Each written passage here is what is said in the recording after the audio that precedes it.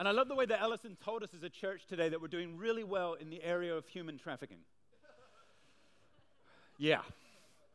Not a goal that we've had as a church for long, but I think he meant anti-human trafficking. Okay, we stand against. Okay, moving on. So there was a moment on my sabbatical last year when I met Jesus. Not the actual Jesus, but a representative of him unlike any I had ever met before.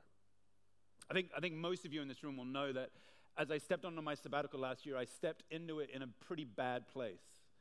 My father had just passed away a few months prior, and I was dealing with deep resentment and anger in my heart towards God, why God had taken my father so quickly and what felt to me so unjustly. I was also dealing with the other counter emotion of feeling an incredible amount of shame on myself for not being the son that I could have been to my dad. And then alongside of that, I also had this growing emotion in me that I deserved better from God than how I was being treated. I mean, I'm a pastor after all. I mean, if anybody has earned any brownie points with God, surely it should have been me. I mean, all the sacrifices, countless sermons, growing a church. Surely I should have had something of the favor of God on my life. And yet I found myself in a position with my father taken, feeling terrible about myself, feeling bitter and angry to God, and feeling like I deserved better and yet had been treated so poorly by the one I had given my life to serve. When I stepped into sabbatical, I stepped in so far away from my relationship with God, which is probably why I needed to meet Jesus. Now, God did a funny thing when I was on sabbatical. Almost everywhere I went and almost everything I did, God has a sense of humor. He put old men about my father's age around my life. Like older gentlemen who had sons like my age. I mean, I played quite a lot of golf when I was on sabbatical. I was taking all my anxiety out on that little white ball, hitting it as hard as I could. And every time I signed up for like a tee time or something like this at some random golf club, I'd be assigned next to randomly some old man in his 70s with a son about my age. And for the next 18 holes, I had to journey with this guy as he told me a little bit about his life and mentored me as an old man. Anytime I took a flight without my family, sure enough, guess who would be sitting next to me? An old man in his 70s with a son about my age. One time I was standing in a supermarket randomly in the middle of nowhere in America. There was an old man in front of me and an old man behind me, and I got into conversation with them, both in their 70s, both with men my age. And I began to think to myself that this is God's way of actually beginning to chip away at that cold and hardened exterior of my life. And these men that God put around me during those 4 months became mentors to me in their little moments that they spoke into my life. I remember writing their names down in my journal. There was Gavin, and there was John, and there was Michael, and there was Scott. And they had fascinating lives, different than mine, but they had sons that they had grown. And as we talked about fatherhood and what that meant, I began to soften myself. And then I met George, the one who reminded me of Jesus. I met George in the most random of places. I met him on a horse ranch in the middle of New Mexico. My wife and I and my daughter Mia were staying in Santa Fe at some friend's place for 5 weeks, just the three of us. And during that time, we had signed Mia up for horse riding lessons because we knew that Mia loved to horse ride, and this was a great time and place to do it. And so she was going for horse riding lessons 3 days a week at this local horse club. And on one weekend, they said, hey, we're all going out to the middle of New Mexico for this horse show jumping exhibition. We'd love you to come and watch. And so we got in the car this day, and we looked at Google Maps, and it was a 2-hour drive in the middle of nowhere in New Mexico. I remember turning off the highway at the right time, and we traveled down this little dirt road for what seemed like ages, and then we crested over this hill, and on our left was this beautiful farmhouse, and then down below us was a valley. Now, I'm from Hong Kong. I've lived here most of my life. I mean, you see buildings everywhere. This was like nothingness as far as your eyes could see. And right there in the middle of this valley was a bunch of stables and horses. And we drove past the beautiful farmhouse, down the little crooked path. We parked the car and we walked over to where all the horses were jumping. And there was this beautiful old wooden log. And we sat down on this log. And sure enough, after about 2 minutes, an old man in his 70s sat down on my right side. Now, by the time, this was about the 9th old man encounter I had had on my sabbatical. So immediately I knew that God was up to something. And so I turned in my extroverted kind of way that I have, and I started to engage in this man. He told me his name was George, and I shared my name. And immediately, straight away, he says, "You don't sound like you're from New Mexico." I said, "Well, I'm not. Thank you very much." Now, he looked like he was from New Mexico. He had like weathered jeans. He had cowboy boots. He had the belt buckle with the horse on it. He had the hat and everything like that, the checkered shirt. This guy was quintessential cowboy, okay? And I was wearing kind of what I'm wearing right now, right? And he said, "Where are you from?" And so I told him, I'm from Hong Kong. And then I found myself, because this was about the 9th encounter with an old man, I found myself just kind of verbal diarrheaing every pain and hurt of my last little while. "I'm a pastor of a church," I started to tell him. And then all this happened. And then my father died of cancer after 2 weeks of struggle. And I started to just like, blah, blah, blah. And I didn't hold back at all. I told him all my pain, my anger, and my hatred, and feeling bad about being a son. And the whole time he's just sitting there, "I just want to watch horses." Is probably what he was thinking. But here's this guy telling him his whole life story, and he sits there, and he's just like, he doesn't say anything. He nods his head. He's got the kindness in his eyes. It's like that log became my Freudian couch to this man. And after I just blurbed out my whole life and all my pain and all the things that I hated about myself and that I hated about God, he turns to me, and he has these eyes piercing in me, and like there's no judgment, there's no upsetness or anything like that. And he turns to me and goes, "Would you like to hear a story?" I said, "Yeah, I'd love to hear a story." He said, "I want to tell you a little bit about my life." And it turns out that George was the owner of the farm that we were sitting on. He was the one who lived in that beautiful big farmhouse up the road. And he had had a very successful career for about 40 years in a city. And him and his wife, they'd been married for over 40-something years, and they'd had this great successful career. And about 10 years previously, he sold his business, and they purchased this farm in the middle of nowhere in New Mexico. And they moved there, and they'd been living there for 10 years, and they'd been building quite a successful horse ranch out there. And about 2 years prior, his wife had developed some mental health issues, and she'd fallen into quite a depressive state. And about a year before I met George, about the same-ish time that my dad was beginning to struggle as well, George came home from a long day out in the field to a sight that none of us would want to see. He came into his farmhouse, and his wife had shot herself with a shotgun. And she had put the shotgun in her mouth and sat on their living room couch and pulled the trigger. And George came home, and he scooped up his wife and sat on that couch and held her in his arms. And for hours, he wailed and he cried and he wailed and he cried. And as he's telling me this story, I'm sitting there, and every pastoral ability in me has lost itself. It's gone. I have no words for him. I mean, how do I even begin to address somebody who's gone through that kind of suffering and pain? And he said to me, "You know what, Andrew, as I sat there and held my wife in my arms, I had a profound encounter with Jesus." And that wasn't what I was expecting him to say. And then he said these words, and later on I wrote them down as best as I could remember. They were some of the most profound words I'd ever heard. I want to read you what he said to me. He said this. He said, "I count that day as one of the most important of my life, for I consider in that moment that Jesus allowed me to encounter a small glimpse of the immensity of the suffering he endured on the cross for my own sin. As I held my wife in my arms, I tasted something of that pain, of that death, of that grief. And I knew he loved me enough to show me something of the cost. That day, I was invited to once again pick up my cross, and perhaps now he is inviting you to pick up yours." I had no words, because I realized that this was a profound encounter with God. That this man had suffered something that none of us would ever want to encounter. And rather, unlike me, who thought I had such privilege and that I deserved to be treated better, he was able to so humble himself that he would realize that he didn't deserve anything. That the very fact that he took a breath was the grace of God.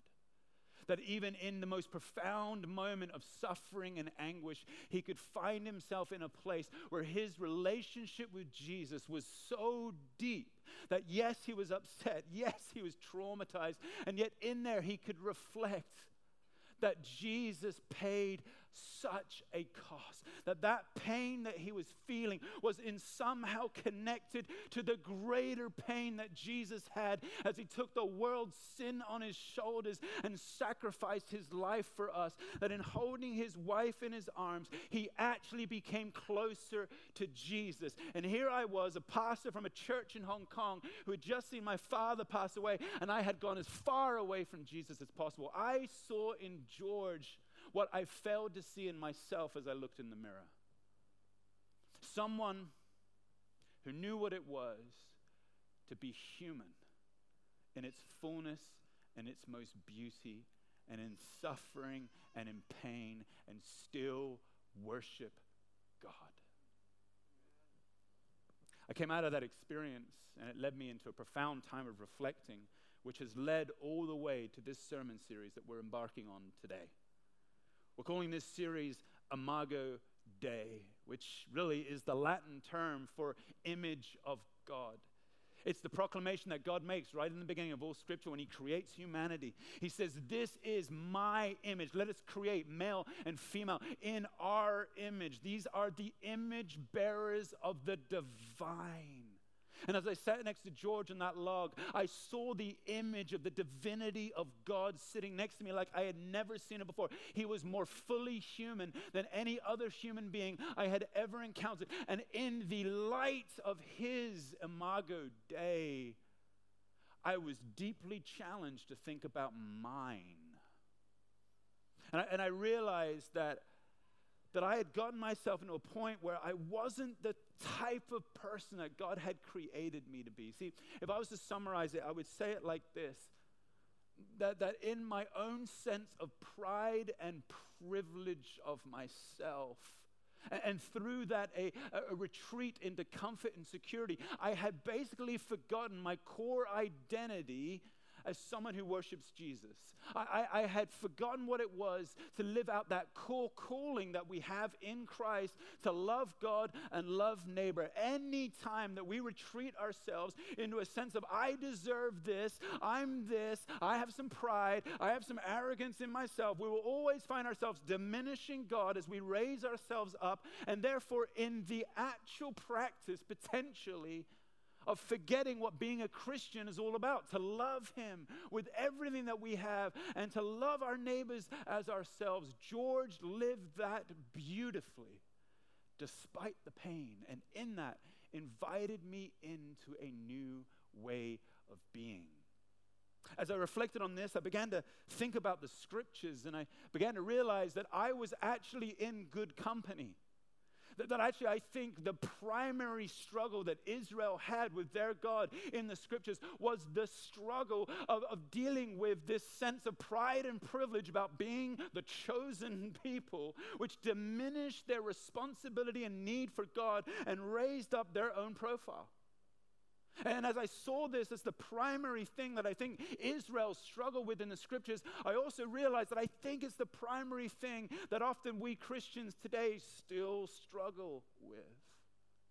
And so what I want to do over the next 5 weeks with us in this series is I want to actually unpack why it is that I think we all struggle with these issues, and why I think so often we forget what it is to truly be made in the image of God. And if we could just recounter that, grasp a hold of that, be refreshed in that, I think we might become again the people that God wants us to be. I don't think there's ever a more important time than here in our city right now and in our world globally for the church to recapture the Imago Dei, to really know what it is to be made in the image of God.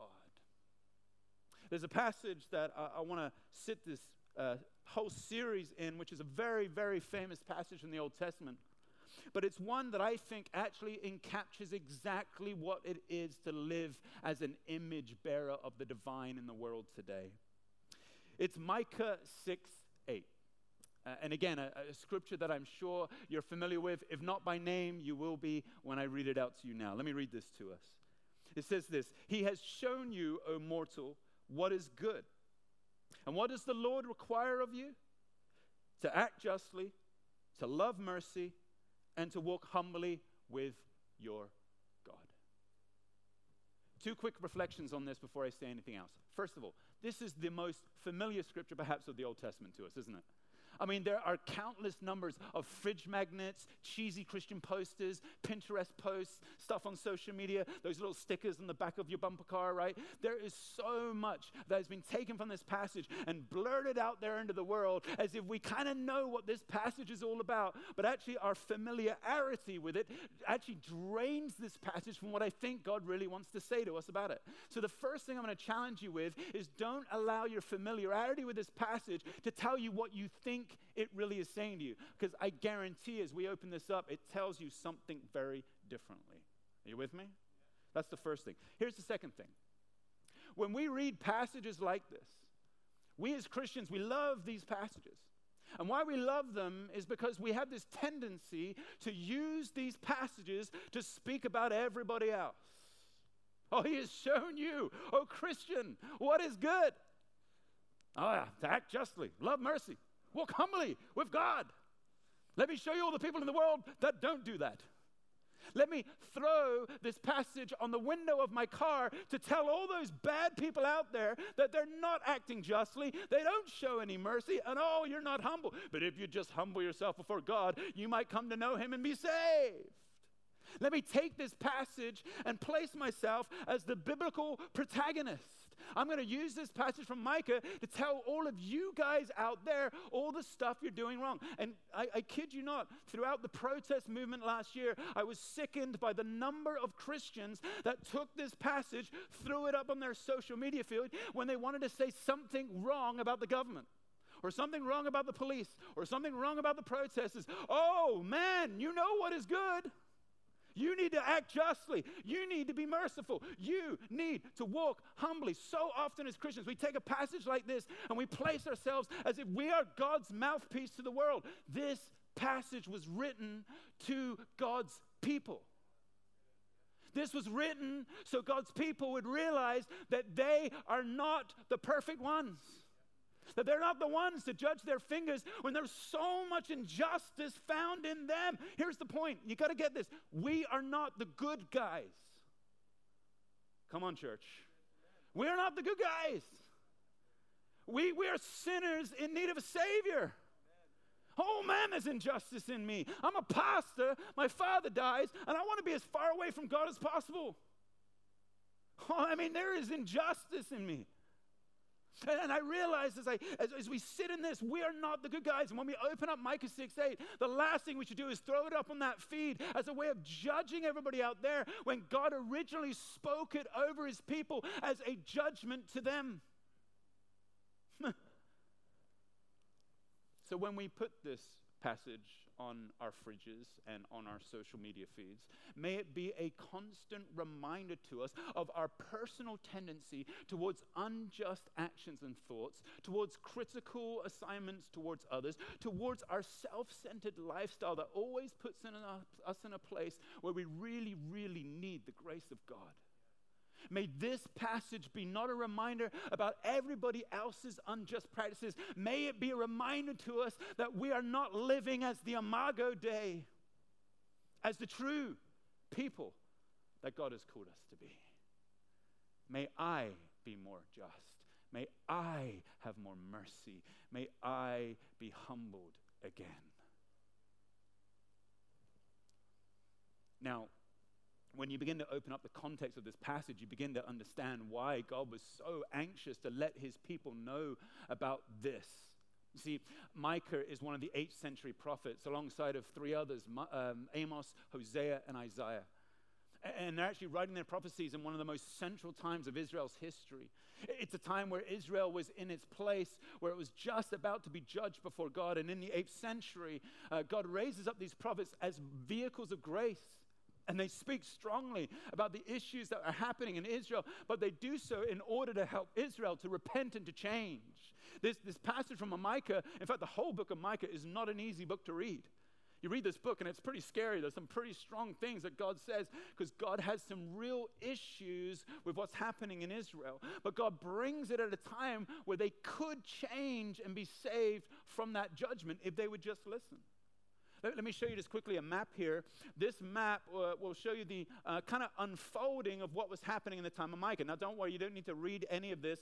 But the nice little purple area at the top there were the 10 tribes that had split from the other two and had gone north in this time of the 8th century. The kind of tanned brown, I don't know what kind of color that is, in the bottom there are the 2 tribes that remain behind. They were Judah, or called themselves Judah. Micah is prophesying to the Judah people, whereas Amos and Isaiah prophesy upwards to the people of Israel. But they're all the people of God. Does that make sense? Now, what's going to happen just a little bit after the prophecy of Micah is that Assyria are going to come down from the north in 722 and attack everybody there.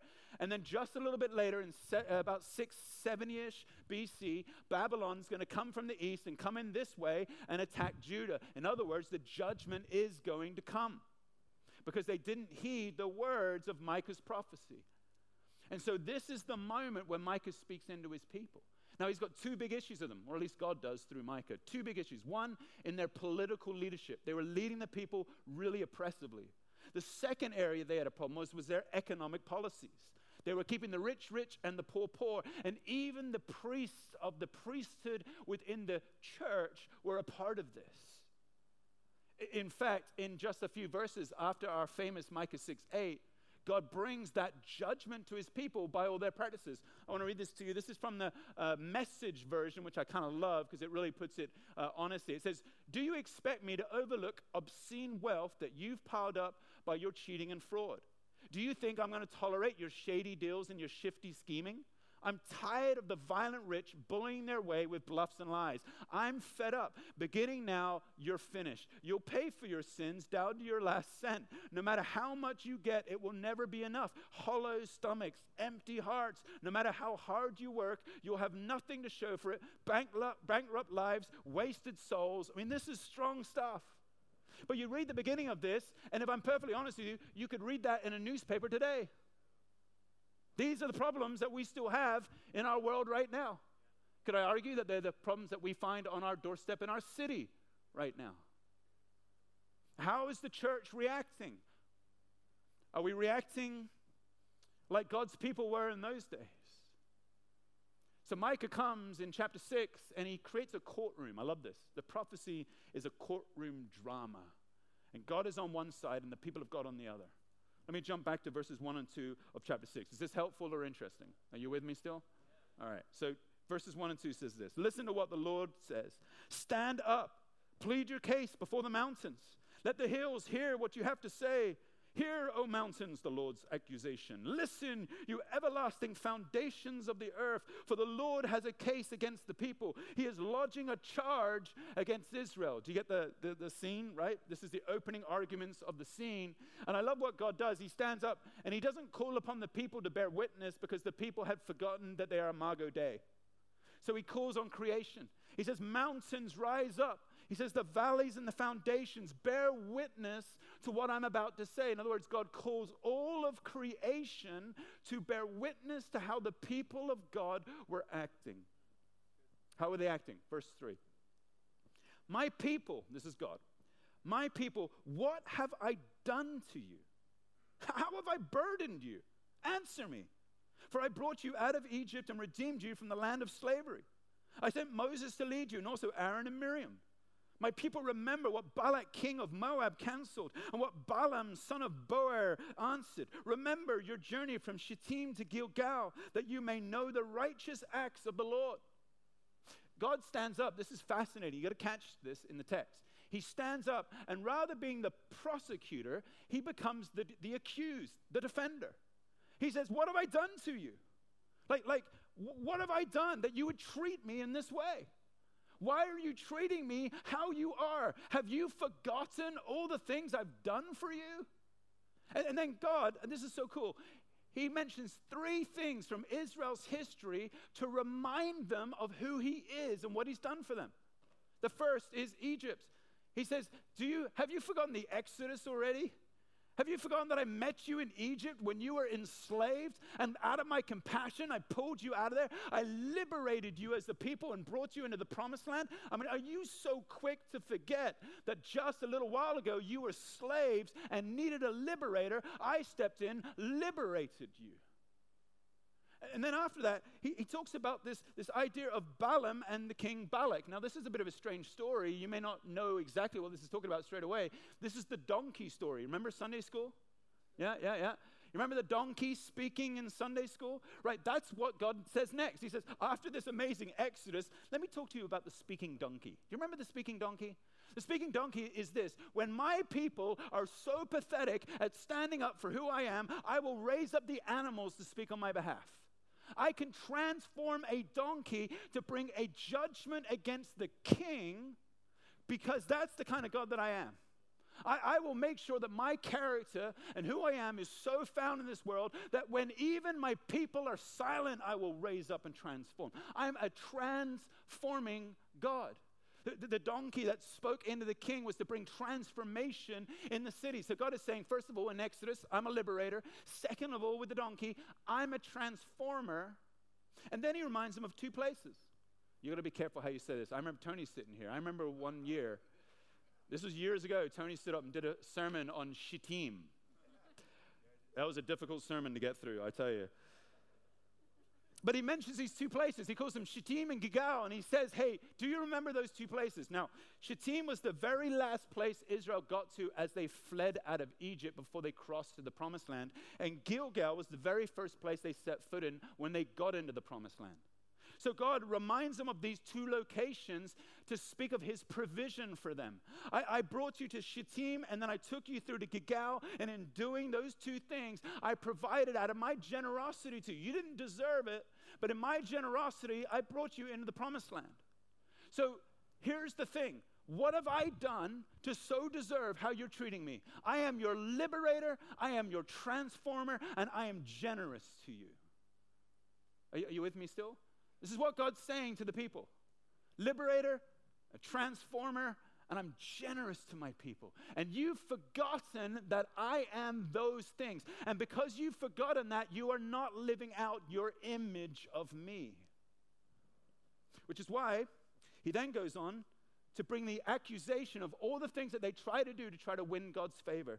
Verses 6 onwards. He says, how should I come before the Lord and bow down and exalt before the God? Shall I come with him with burnt offerings, with calves for a year? Will the Lord be pleased with 1,000 rams, with 10,000 rivers of oil? Shall I offer my firstborn for my transgressions, the fruit of my body for the sin of my soul? This is God being sarcastic about what Israel are doing. He's saying, you know how you, Israel, are trying to pretend like you're the people of God? You think that you can live whatever way you want, you can treat people however you want, as long as you're doing your pious little religious rituals.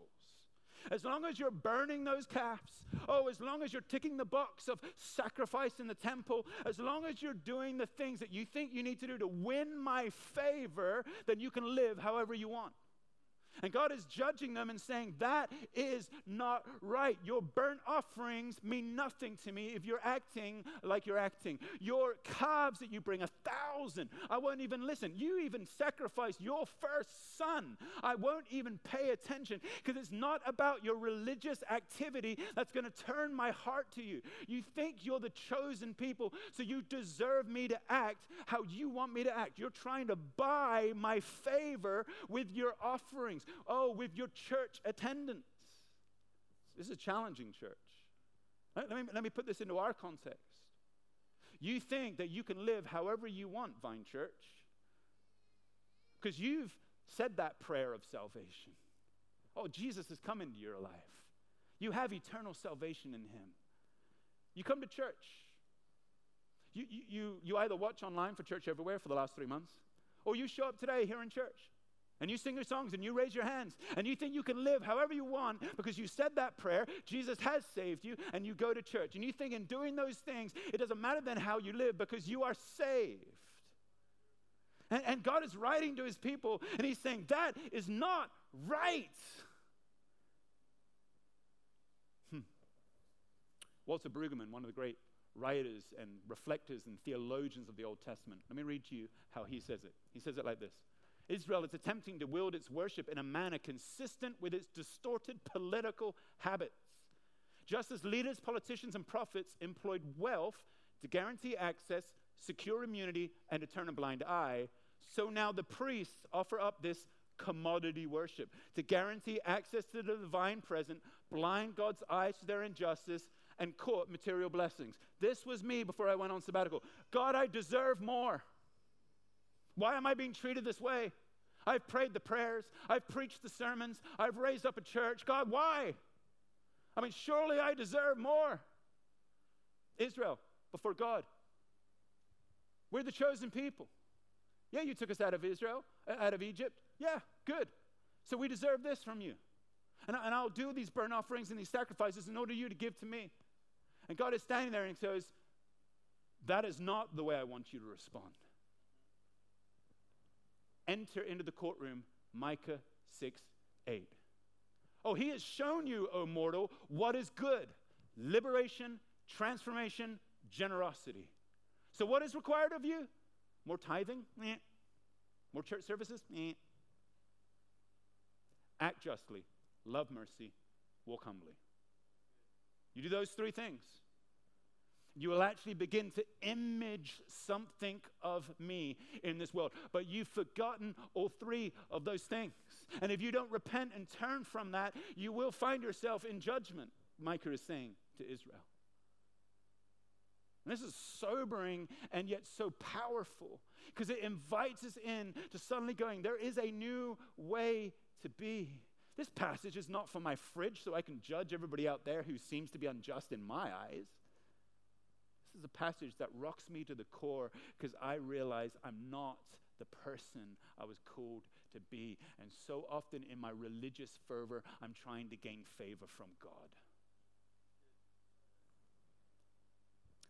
Let me now do the hard work of pulling all of the threads together and giving you one slide that's going to blow your mind. Are you ready? If you like your cameras, get your cameras out. This one's awesome. Here we go. Israel in the court of God, Micah 6, 1-8. What God has done. He's done the Exodus, which makes him a liberator.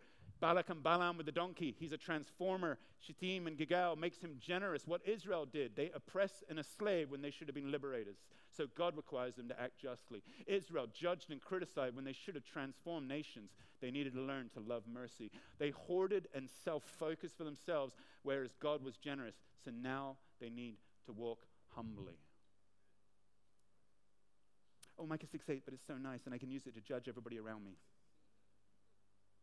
No, maybe Micah 6:8 is actually a passage for us, the church, in this era. Maybe it's a passage for me personally. Maybe it's a passage for you.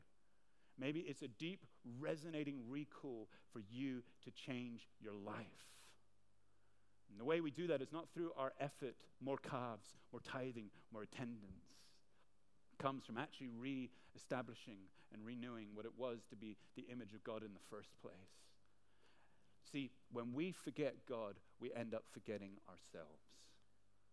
And may this series help you to remember who He is so that you might be rebirthed in who you are. That's the next 5 weeks. Can we pray together? Let's pray.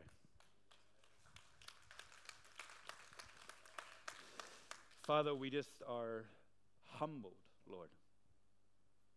And Father, we as a church, as we step back into our physical gatherings, we now step back into this moment.